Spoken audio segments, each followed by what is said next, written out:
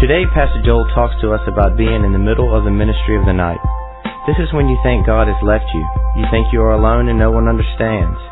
Have you been there? Well, today's sermon is for you. We pray you are encouraged as you join us in the message entitled Steadfast. Good morning. Welcome. It's good to see your face. And the rest of you. Praise God. I tell you what's the truth, man. I'm standing there and I just feel full.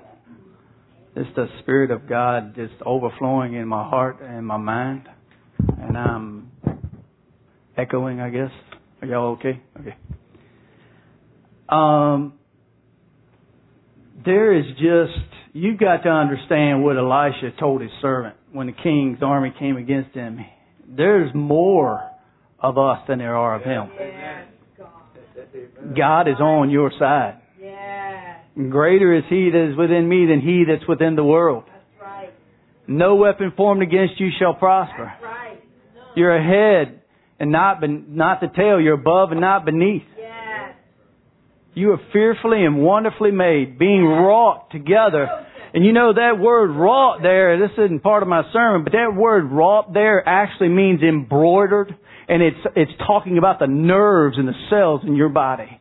That when you are wrought together in the secret place, the Almighty embroidered you. And you are a beautiful work. So beautiful, in fact, is your life and the potential for who you are that it's suitable to be framed like an embroidered work. So you need to understand just how important you are to God. God chooses to pour out and accomplish His plan in earthen vessels. And that is you. And believe me, He knows all of your impurities, all of your frailties, all of your problems, all of your hang-ups, all the little stuff that aggravate other people in your life. They don't aggravate God. He knew all about them when He wrought you in the secret place. So you are fearfully and wonderfully made. Let's pray. Father, I just thank you, God, for the power and the anointing that rests upon your word. Father, over 1,600 years to put it together, 42 writers and one author, Lord.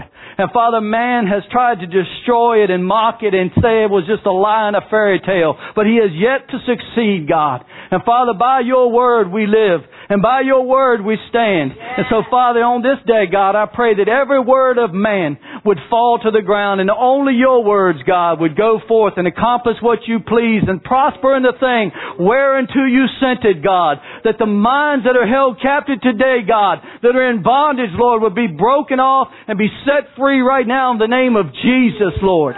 I speak against the spirit of fear. I rebuke the spirit of the mind of confusion and racing thoughts in the name of Jesus. Right now, again, I speak against fear. Fear, you didn't hear me the first time. I'll speak it again in the name of Jesus. Spirit of fear that's paralyzing fear, I rebuke you in the name of Jesus. Let faith arise in your people, God. Let faith arise in your people, Lord. Let faith arise. This sermon today started a while back for me. I was reading in Job. Actually, God led me to Job, but we're not going to go to Job yet. But the title for this sermon would be Steadfast. Steadfast. And how many of you know we all need steadfastness? We do need steadfastness. And you need a fearless confidence in God, and not in your own ability. Okay? When my papa stood me up on the Ford station wagon like this, and I'm like, and he's down here and he's saying, "Come on, Joey boy, jump. Jump. Daddy will catch you." My confidence was not in myself. Because from the top of a Ford car, that hood looks pretty high to a 5-year-old. Some of you are standing up there and where you're at looks pretty high. God wants you to know you can trust Him and you need to go ahead and jump.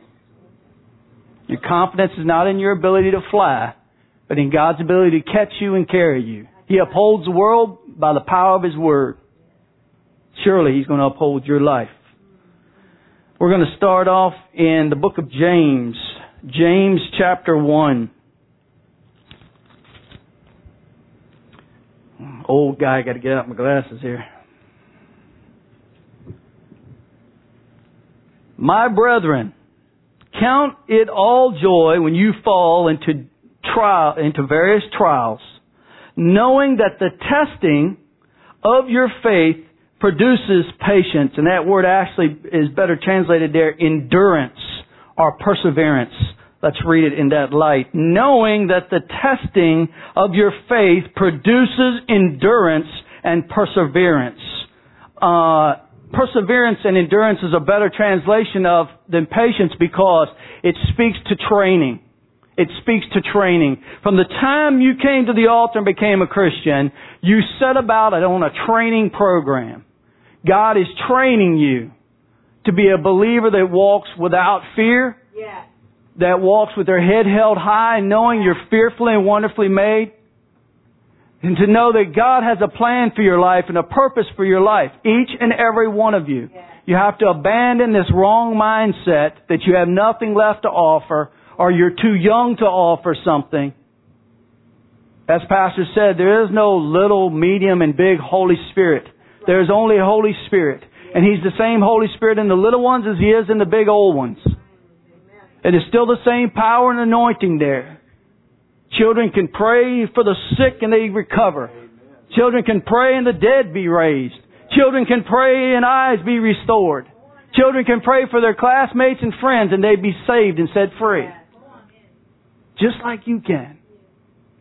Me standing here doesn't make me any more qualified than you to pray for the sick. That's right. It is the power of God that changes and touches men's lives.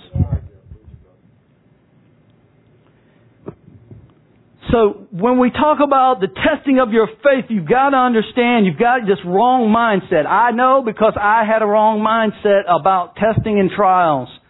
The mindset is that, oh my gosh, you've got to understand that you've got to change your mindset. It is training. It is to produce endurance and perseverance because the race is long. It's lifelong. And the rewards last into eternity. So this isn't just a game, guys. This is life. This is more than what you can imagine. You are greater than the sum of your parts. But he said, but let patience have its perfect work, that you may be perfect and complete, lacking nothing. And that word perfect there actually is mature. So we need to let endurance and perseverance have its perfect work in us. Build our lungs, build our muscles, build our stamina so that we can be a mature and complete believer lacking nothing. He goes on in verse 5, he says, if any of you lacks wisdom, let him ask God, who gives to all liberally without reproach, and it will be given to him. That word reproach there simply means that God's going to give it to you without reminding you of your unworthiness. Oh, that's good. God's going to give you wisdom. He's going to give you insight. He's going to give you the gift of the Holy Spirit. He's going to give you salvation. He's going to give healing. He's going to give the peace that passes understanding in the middle of a trial and a tribulation. And He's going to do it without reproach. He's going to do it without reminding you how unworthy you are. The enemy brings condemnation and reminds you of unworthiness. God doesn't have to remind you of your unworthiness. The enemy sees fit to try to remind me every day, and all I do is I point him to the cross, and I say, He took the written thing against me, nailed it to His cross, the blood ran down it, drop blood on paper, printed out paper, and see if you can read through blood. You can read through a highlighter, but you can't read words through blood. And He said He took the writ, He nailed it to the cross, and on that cross, the blood run down those sins, and the devil can't even read it. That's right. Come on. So when he comes to you and, oh, unworthy, Jesus made me worthy. That's right. Jesus made me worthy. And I'm standing steadfast because of Him and Him alone.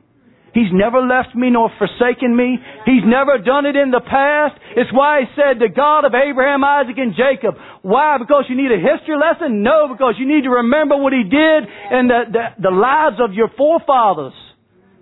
How He acted on their behalf. He never left them. He never forsook them. And if God says, and His Word is true, it's infallible and inerrant, He said, I, the Lord God, change not, then He's going to do the same thing for you. You can count on God.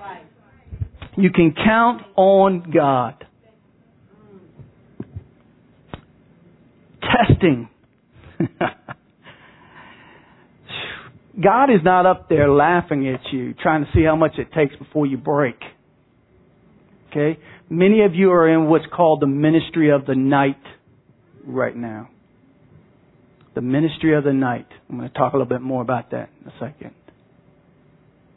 And in that ministry of the night, sometimes you can feel abandoned by God, but you're in the middle of that endurance, that teaching you, strengthening you, maturing you as a believer.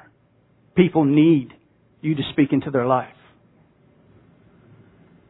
But testing carries with it the idea of proving genuineness. Testing carries the idea of proving genuineness. Isn't it true? You can sit in class all month long till you have a test. We really don't know whether you know the stuff or not. Do you genuinely know the material or not? We've got to have a test. We've got to have a test. Testing proves genuineness. Malachi chapter 3. That's in the Old Testament, not too far before Matthew. My little buddy's talking to me. He was just laughing at me in the back there.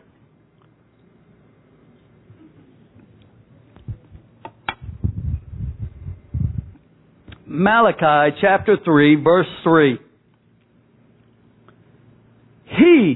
The He here is God. He will sit as a refiner and purifier of silver. He will purify the sons of Levi. That's you. You're a kingdom of priests. That's what it says. You are. You have the temple. You are the temple of the Spirit of God.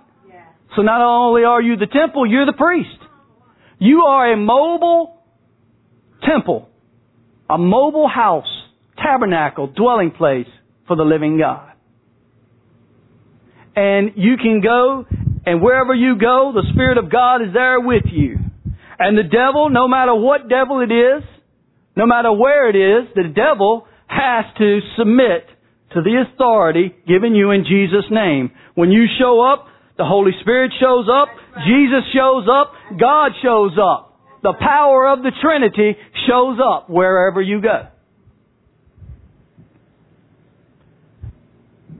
So He will sit as a refiner and purifier of silver. He will purify the sons of Levi, that's you and me, and purge them as gold and silver. Now, what does that mean? A refiner would take, and many of you maybe already know this, he would take silver or gold, he puts it in the fire. He heats it up so hot that the dross, the stuff that's no count, floats to the top.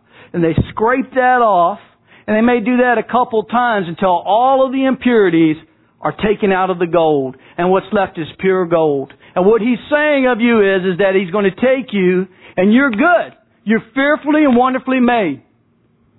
But He's going to purify you. Sanctification is the process of living out a holy, godly life.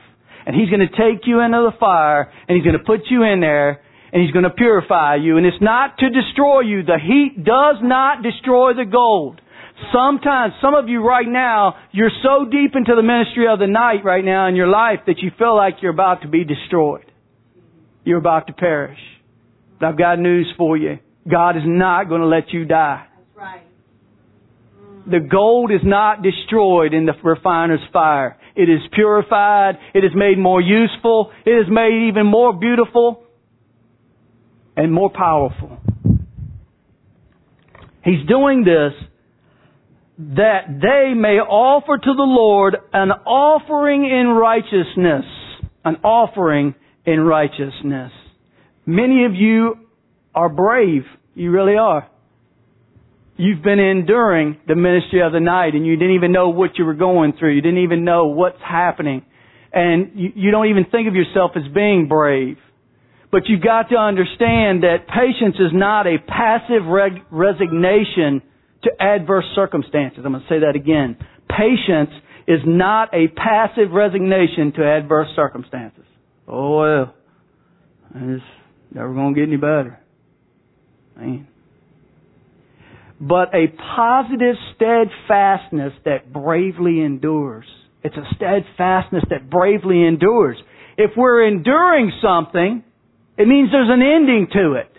Do you understand that? I endure paddling up the river because I know there's going to be an end. I endure the workday some days when I'm just tired and I don't feel good. There's going to be an end to the workday. Even Jesus Himself, folks, is not still on the cross. He was on the cross for a while, but He came down off of the cross. There is an end to it. So it's a brave enduring. It's a brave enduring. That's what patience is.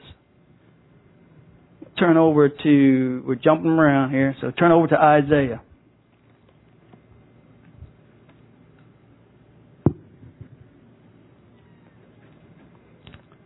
Will trials come?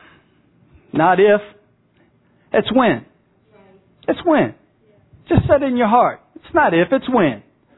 I don't want you to have a false sense. God's not going to lie to you. God doesn't give false hope. He gives the only hope. He's real with His people. The truth sets us free. Lies keep us in bondage. If I tell you when you become to Jesus and everything's going to be great and lovely and apple pie every day, I'm lying to you, and sooner or later your apple pie is going to come out burnt, and you're going to be mad at me. You're going to get mad at God, and then you're going to walk away from serving the Lord. That's just exactly the sequence of events that's going to happen. How do I know this? Because God saw fit to let me walk through that stuff. That was one of my fiery trial experiences. One of many. Why? So that I could encourage you. Not every day is hot apple pie with vanilla ice cream. Whew. Would be nice. Said that before lunch, didn't I? Sorry.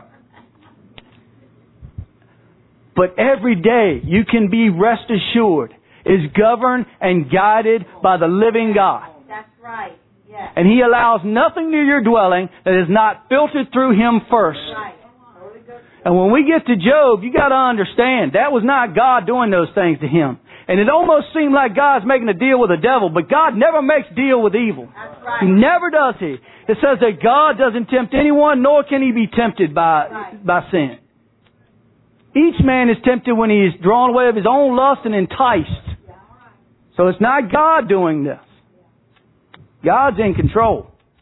He is in control of what's going on. It may seem like chaos to you right now. If you're in the middle of a struggle or a problem, rest assured, God's not confused. He's in control. He's not scared. He's not biting his fingernails. He's not tapping his finger. He's not patting his foot.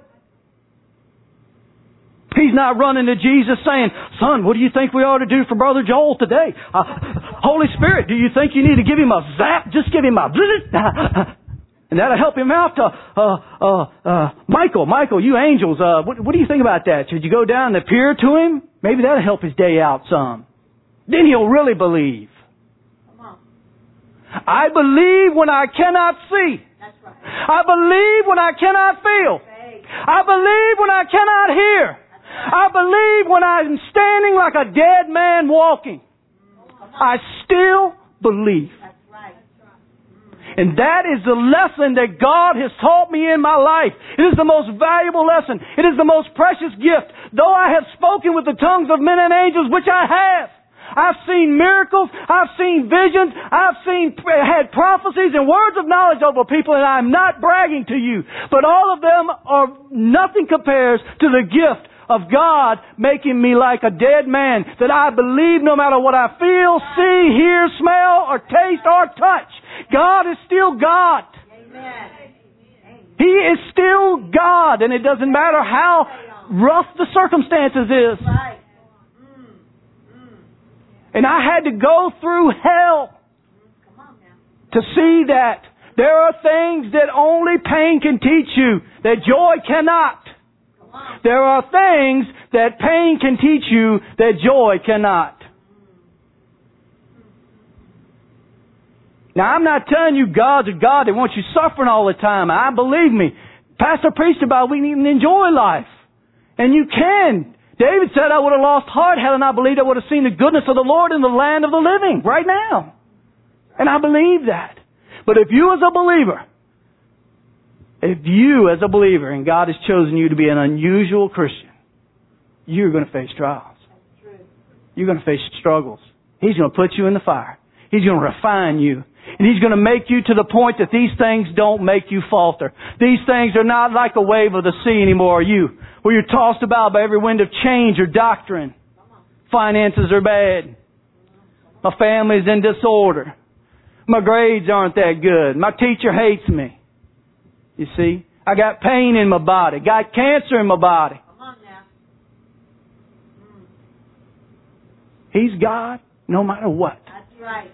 Amen. He was God before you ever were. He is God and was God before time began.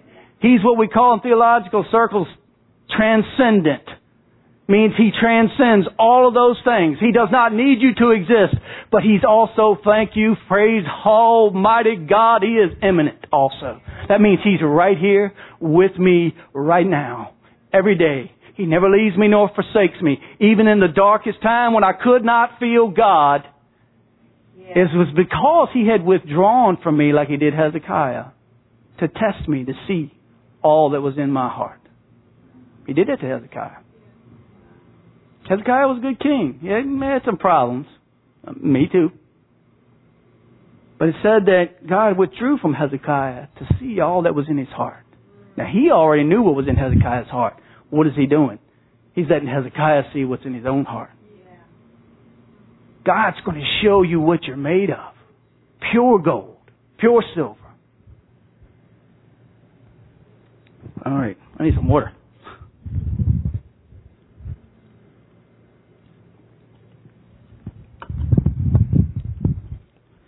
In Isaiah chapter 43, did I tell you the chapter?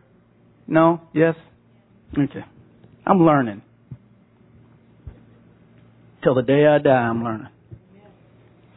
It's not if you will have trials or problems. It's when.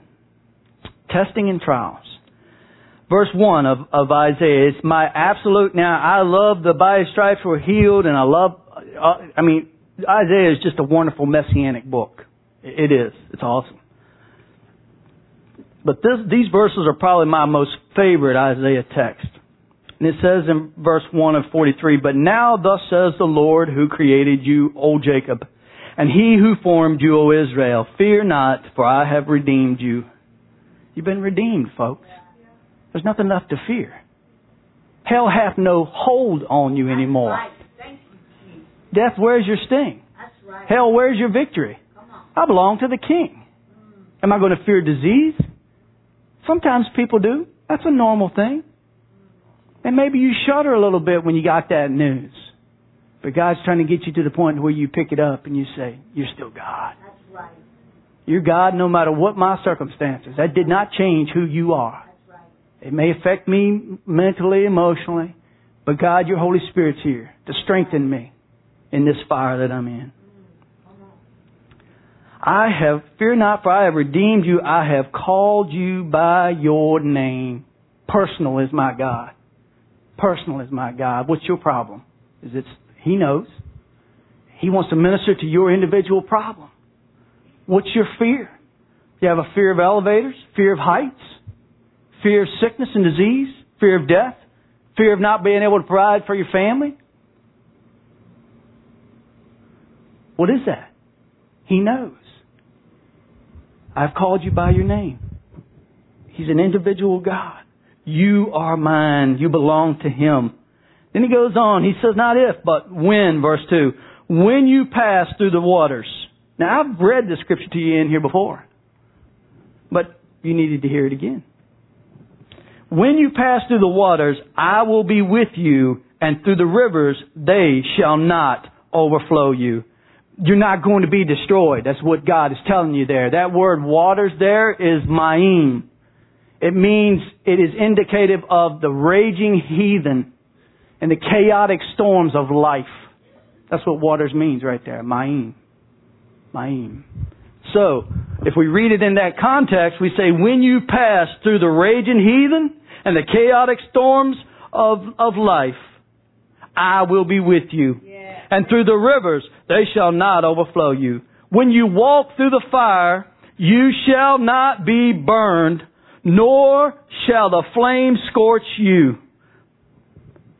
You're not going to be destroyed. Are you going to remember walking through the fire and the water? Yes, you are. You can better believe it. You will remember it. It is indelibly marked on your mind for all eternity. Because not only is my spirit going to heaven, but my new body and my emotions, my soulish man is going. And so I'm going to remember that day when that happened and that time. And I'm going to remember how tough it was. But I'm also going to remember how that God reached down and pulled me up out of the miry clay, He said, and cleaned me off and said, how was that, son? It won't do much fun, God. And you spit out the mud and you say, but I made it. Yes, you did. Praise God. And look, there's about 1,000 of them behind you, son. They're fixing to hit that mud pit. What I need you to do now is stand on the other side of this hole and say, come on, come on. You can do it. I did it. Look at me. I ain't even an athlete. I could hide behind this microphone stand. I'm so skinny, brother. But you can make it. Come on. Hit the hole running. Yeah. Come on. Don't do like I did. Like, just take off running. Woo! Come on. That's right. Get it over with. Go for it. I'm telling you, it's terrible. Don't linger. I lingered. I got cold and wetter. Yeah. Nothing worse than wet socks and wet underwear, you know? I mean, that's what I'm talking about. This stuff gets right to the core of you, man. You know? And you're just floundering around out there in the pit and God's on the other side saying, come on, son, don't go back. No. It's further back than it is to me. That's right. It's further back. You've come so far. That's right. You've invested so much. People are depending on you. You don't think it, but they look up to you. There's a lot of you in here. That people look to you. Your own family, people at work. That guy's got it together. Inside you're like, they'll come up to you and their life's falling apart. And you're like, well, brother, let me pray for you. You know God's got a plan for your life. Guy's lost. And you pray for him. They walk off, man, thinking, man, that guy's got it together. And you go back over there and you look at your worksheet and you go, that's between you and God. But you're standing on the other side now and you're saying, come on, son, you can make it. You can make it. God's up there, this whole cheering section. You're in them waters. You're in that river. The fire. You're going to remember it, but you won't be destroyed. You won't be destroyed. That's the mindset. It's endurance to get to the end of the race. The race, there is a prize. This time of testing and trial in your life does have an end, I promise you. Wherever it is, whatever's going on, it is going to end for you. But you've got to understand that God is, as Pastor eloquently says, God's either trying to work something in you, through you, or out of you. He's trying to get the dross out of you. The stuff that's useless. Nor shall the flame scorch you, for I am the Lord your God, the Holy One of Israel, your Savior. Your Savior. We're going to flip over to the book of Job. I won't go into all of the theology behind the book of Job. We don't have 6, 7, 8 weeks to do that. Job suffered greatly. The Bible says he was an upright man. He was a good man. He went through some trials. But when I was reading this verse, and this verse, believe it or not, is what started all of this word that God gave me weeks ago. I was reading during my lunch hour, and for some reason I flopped open to the book of Job in the 23rd chapter of Job. I'm going to start reading at verse 8. Now you've got to understand that all the trials that Job went through and the problems really weren't his fault. His friends were coming, and Eliphaz, one of his buddies, had just came before that and was busting Job's chops, telling him he was in sin, and this is why this happened to him. But Job just can't believe that. In the end, God actually sticks up for Job to his friends and say, you guys need to get Job to pray for you. So you guys are blaming Job, and there's a lot of junk going on in your own life. So we won't even go into that one because that one hurts me too bad. But here Job says he's kind of discombobulated, but he knows in his heart, okay? He doesn't have the Holy Spirit right now, like you do, to reveal to him that this is not God doing this to him. He just knows that God is on his side, even though what's going on, he can't control. And he's talking before this, if I could just get to God, if I could just plead my case before Him. And he says in verse 8, look, I go forward, but He is not there, and backward, but I cannot perceive Him. When He works on the left hand, I cannot behold Him. When He turns to the right hand, I cannot see Him. But He knows the way that I take. When He has tested me, I shall come forth as gold. Job is saying what I have said. He's saying what I have felt. In the deepest, darkest hours of my mind, when I stood there and I said, I go forward, I can't find Him. I go backwards. He's doing something over here on my left hand. But I don't know what it is. He's doing something on my right, and I can't perceive that either. Where are you, God? It is in that withdrawing from me that God is building steadfastness. He is building the fruit of faith. The fruit of faith is steadfastness. It is standing firm no matter what's going on. Even when I don't understand what your plan is, God. I've prayed and I've prayed and I've prayed. What does He say to do? Give up? He said, keep on praying. Keep on. Steadfastness. We all need steadfastness. He goes on to say here, when He has tested me, I shall come forth as gold. Job had some kind of inkling that God's working something through me. He's never failed me in the past. So even though times are tough, and I'm not saying he enjoyed this. He didn't. Many times he felt like dying. He said, I wish I had never even been born even.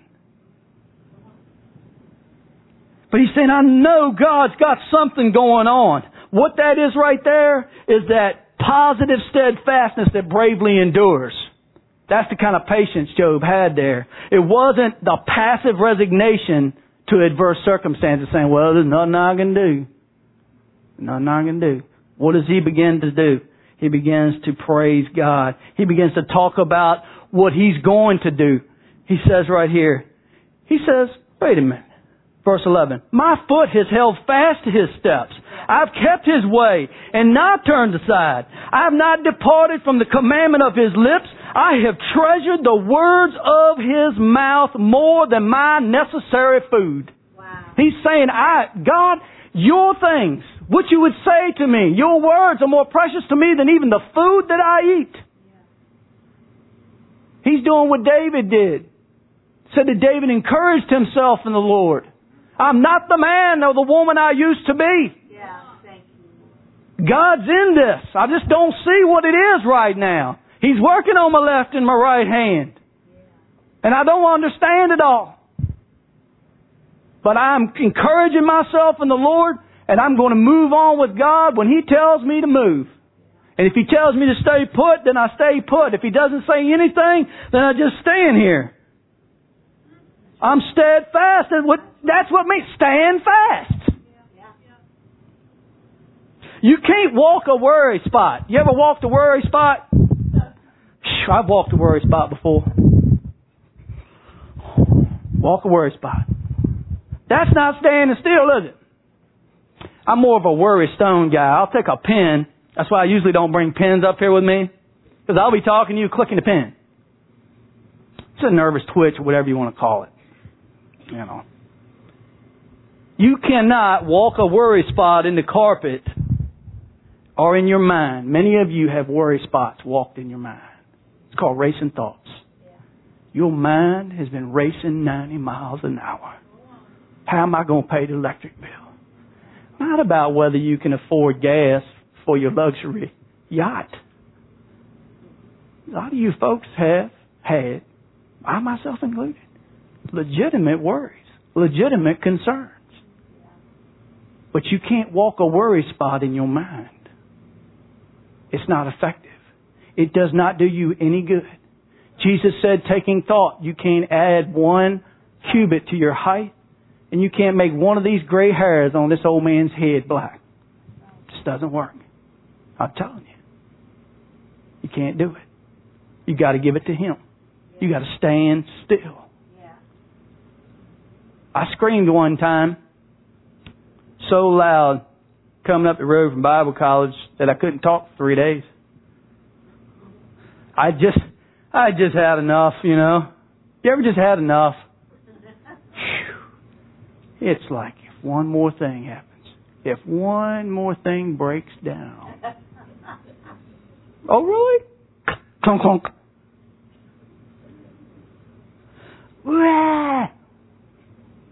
Didn't accomplish anything. I actually did the reverse. Found out that the whole metaphysical change behind that is it actually makes you feel worse. It does. Breathe through your nose and out through your mouth. That works. While you're praising God. Everybody with me? Not asleep? All right. He goes on to say that I have desired you more than my necessary food, but He is unique. And who can make Him change? And whatever His soul desires, that He does. That He does. And many things, such things are with Him. Many unknowable, mysterious things. You know, one of the defining moments in my life was when I found out my dad wasn't Superman. When I became an adult and I fully realized that my dad was just a man like me. No better, no worse. He was just a man. And he was going to die one day. It just took all the mystery because God, you know, Dad was like a superhero.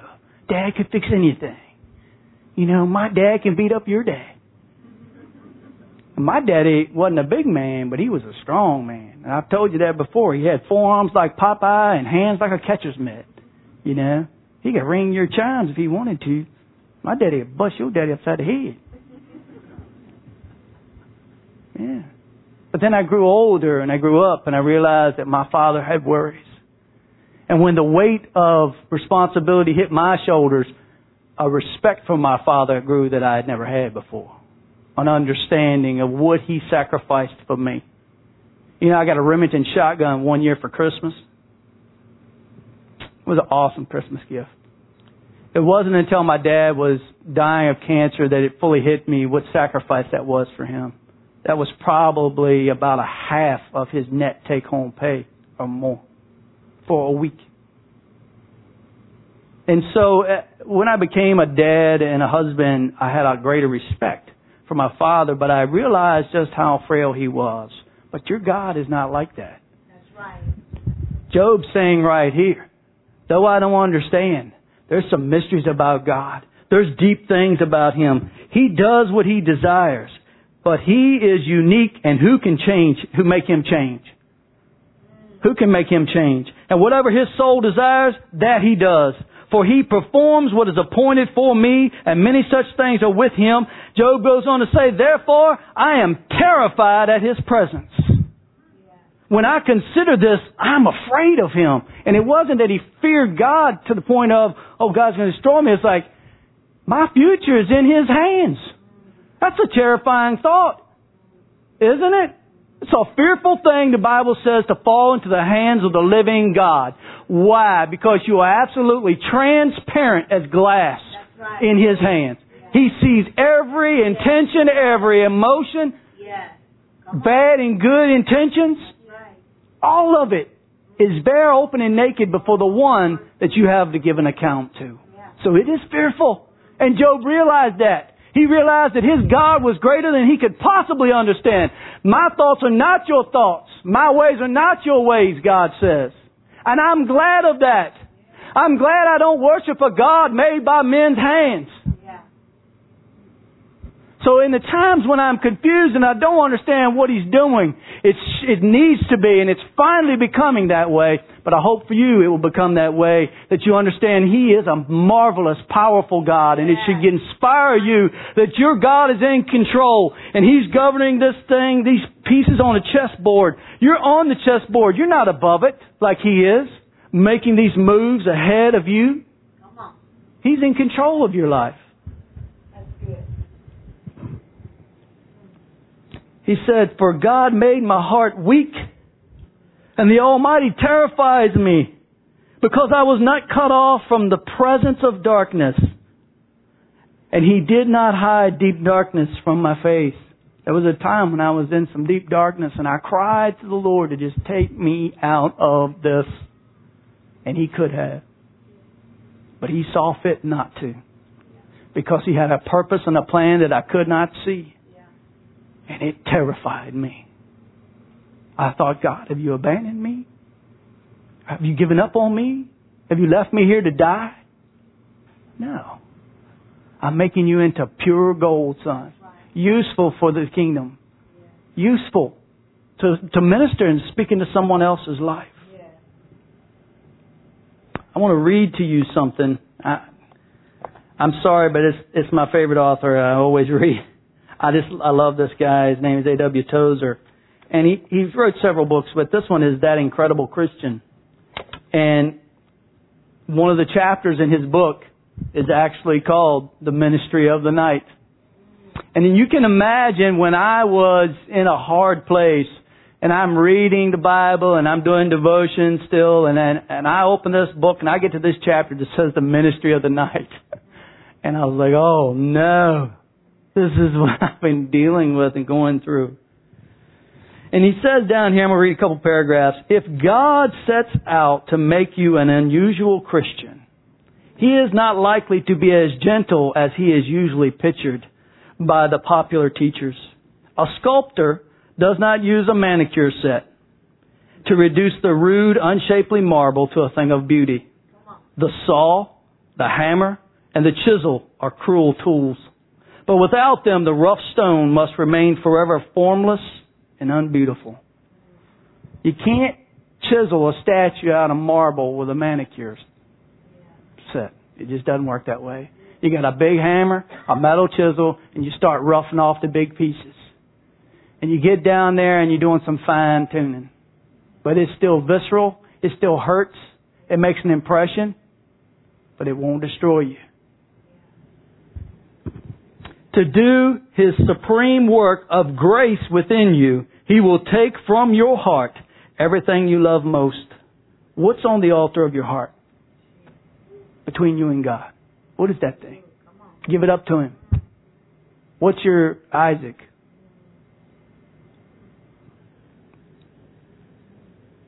Everything you trust in will go from you. That happened to me. I can tell you right now. Everything. Piles of ashes will lie where your most precious treasures used to be. While in this state, you will exist by a kind of blind will to live. I have done that. I can tell you right now. I have walked and lived just a blind will to live. My will took over, and that's where the key to faith is. It's not a feeling, it's an act of your will.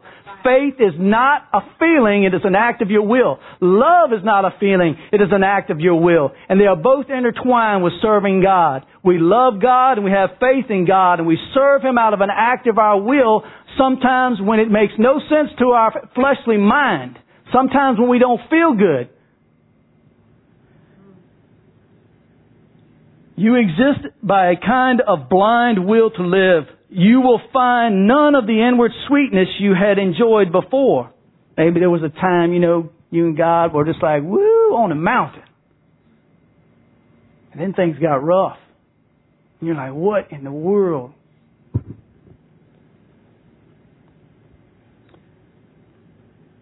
The smile of God will be for the time withdrawn, or at least hidden from your eyes. Then you will learn what faith is. You will find out the hard way, but the only way open to you. That true faith lies in the will. that the joy unspeakable of which the apostle speaks is not itself faith, but a slow ripening fruit of faith. He's telling you, joy unspeakable is a fruit of faith. It's a slow ripening fruit of faith. Joy unspeakable. And you will learn that present spiritual joys may come and go as they will, without altering your spiritual status or in any way affecting your position as a true child of the Heavenly Father. That verse right there, when he's writing that just hit me good, because it's like, you will learn that present spiritual joys may come and go as they will, without altering your spiritual status or in any way affecting your position as a true child of the Heavenly Father. These things that come, good days, happiness is based on happenings. You're happy, something good happens, so you're happy. You see, that's not going to get you through. That's like a drug. That's like taking a drug to feel better. You snort cocaine or whatever. It's not lasting. That's an emotion that's not lasting. You will learn for yourself what all the schools in the world could not teach you. The healing action of faith without supporting pleasure. There's a healing that needs to take place in you. Many of you have bitter roots from your past. There's things that's going to come up as you're serving God. They're going to surface. You're going to feel worse some days than you did when you were lost. Because God's trying to get all that unuseful junk that's hurting you and keeping you in bondage from your childhood. Fears of abandonment, fear of sickness and disease, hurt and shame associated with molestation, or whatever those things are. There's a healing that needs to take place in you.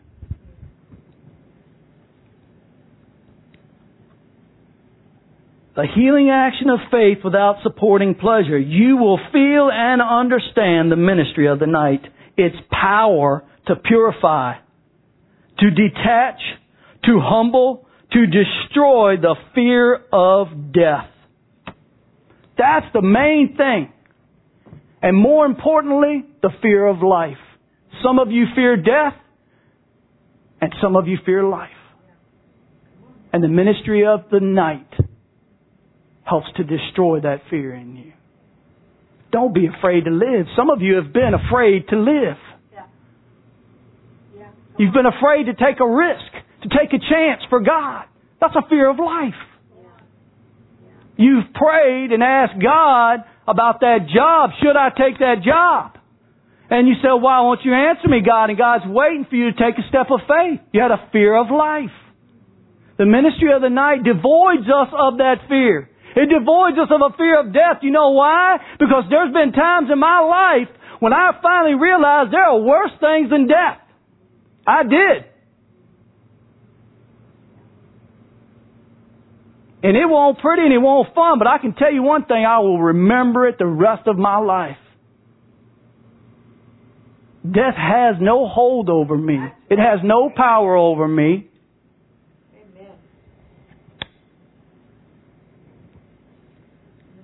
It has a power to purify us, to detach us from the things that are going to hold us back, to humble us, to destroy the fear of death, and what is more important to you at the moment, the fear of life. And you will learn that sometimes pain can do what even joy cannot, such as exposing the vanity of earth's trifles and filling your heart with longing for the peace of heaven. What time is it? Don't keep you too long. Oh, I'm getting late. Your stomach starts growling. Well, lest I leave you without hope. I know it's a tough word. But in Psalms 18, I want you to see how God feels about you.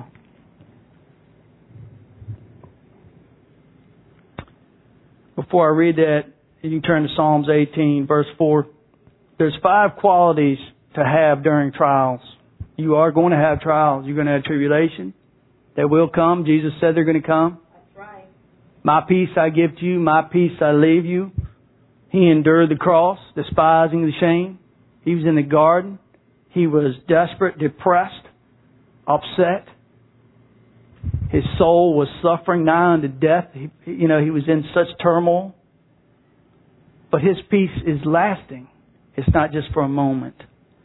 Job tells us in the 12th verse of chapter 23, a secret there. There's 5 things from this that God showed me. Do not depart from the command of His lips. Number 2, treasure His words more than anything. And in James, we're not going to turn there, but in James chapter 1 verse 19, it's the qualities to have during trials. Be swift to hear, slow to speak, slow to wrath. So, do not depart from the commands of His lips when you're in trials. Treasure His words more than anything.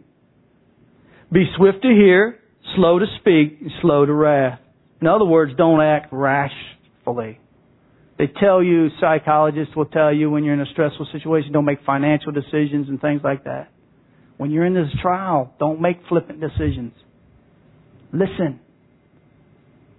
Swift to hear, slow to speak. Don't get mad at God. Don't get mad at the people around you, your family. I've been there. Grumpy Gus. Come home. Oh, Dad's home. I'm going to my room. He's grouchy today. My kids are not the cause of the problem. Why am I grouchy at them? I've had to figure out, I had to confess that. Tell them I'm sorry. It's okay. I'm not perfect. My dad wasn't. You're not. But in Psalms 18, verse 4, it's a Psalm of David. He said, the pangs of death surrounded me. The floods of ungodliness made me afraid. The sorrows of Sheol, or the grave, surrounded me. The snares of death confronted me. In my distress, I called upon the Lord and cried out to my God. He heard my voice from His temple. And my cry came before Him, even to His ears. Even to His ears. Listen, if you're in that trial, you're in the ministry of the night, and it seems like God is nowhere to be found. Understand, He paid too great a price to kick you to the curb. That's right. He bled. He died for you. He suffered imaginable pain. And He's telling me right here that when I cry, in my distress I cry, that He heard my voice from His temple and that it came up even to His ear. Even to His ear. And look at what it says about God here. It said, then the earth shook and trembled. The foundations of the hills also quaked and were shaken. Because He was angry, smoke went up from His nostrils, and devouring fire from His mouth. Coals were kindled by it. He bowed the heavens also and came down with darkness under His feet. God just pushed the supernatural realm right down to me and came to my rescue. When God heard my cries, what He's telling you, He's giving you a promise that it sets Him into action. It says, when He heard this, then the earth shook and trembled. He bowed the heavens down to come down to my rescue. God has not left you fatherless. That's right.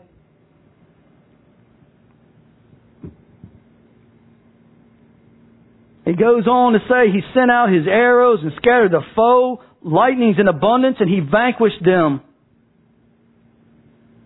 In verse 16, He sent from above. He took me. He drew me out of many waters, like we read in Isaiah, Ma'im. He drew me out of those trials, finally. He was right there at the end. I reached down. I made it over. Reached up, and He helped pull me right up on out of there. Yeah. But I came through it. Yeah. And it did something in me. It changed me. These trials that I've gone through so far and whatever I'll go through in the future changed me. They made my faith stronger. They made me more reliant on God and to believe and stand steadfast than on man and than on my ability. And He'll do the same for you. Yeah. And in closing this, my prayer for you is that if you're going through the ministry of the night, I want to pray for you up here. I would be happy to. If you just want to come and pray by yourself and that God, I'm going to stand steadfast. But you need to understand, He's taken, as Pastor said, all the grievances, all that writ against you has been nailed to His cross. That's It's under the blood. You know, you can trust Daddy and jump out into His arms. It's scary. It's scary. It's easy to wade around in the water when you swim when you can touch the bottom, right? When you can't touch the bottom, it's kind of scary, right? That's when you really see whether you can swim or not. Huh? Yeah. Not just dog paddle till you're tired and then touch the bottom again. God wants you to really be a good swimmer. And He's taking you out in the deep water. He's taking you out. He wants to take you out. Make you an unusual believer. Unusual believer. Did that make sense to you? Okay. All right. That's my goal. Not to confuse you. That's why I want it to be God's words and not mine. It is the power of the Word of God that sets you free. Yeah. Nothing I can say. And I'll pray for you. I mean, and I love to do that. But you don't need man's hands laid on you to pray for you. But we do that out of obedience to God's Word. It says, lay hands on the sick and they shall recover. We can be sick in our minds. We can be sick in our emotions. And we can be sick in our physical body. We can be sick. We're a triune being. So whatever area it is that you're sick in, I'd be happy to pray for you this morning.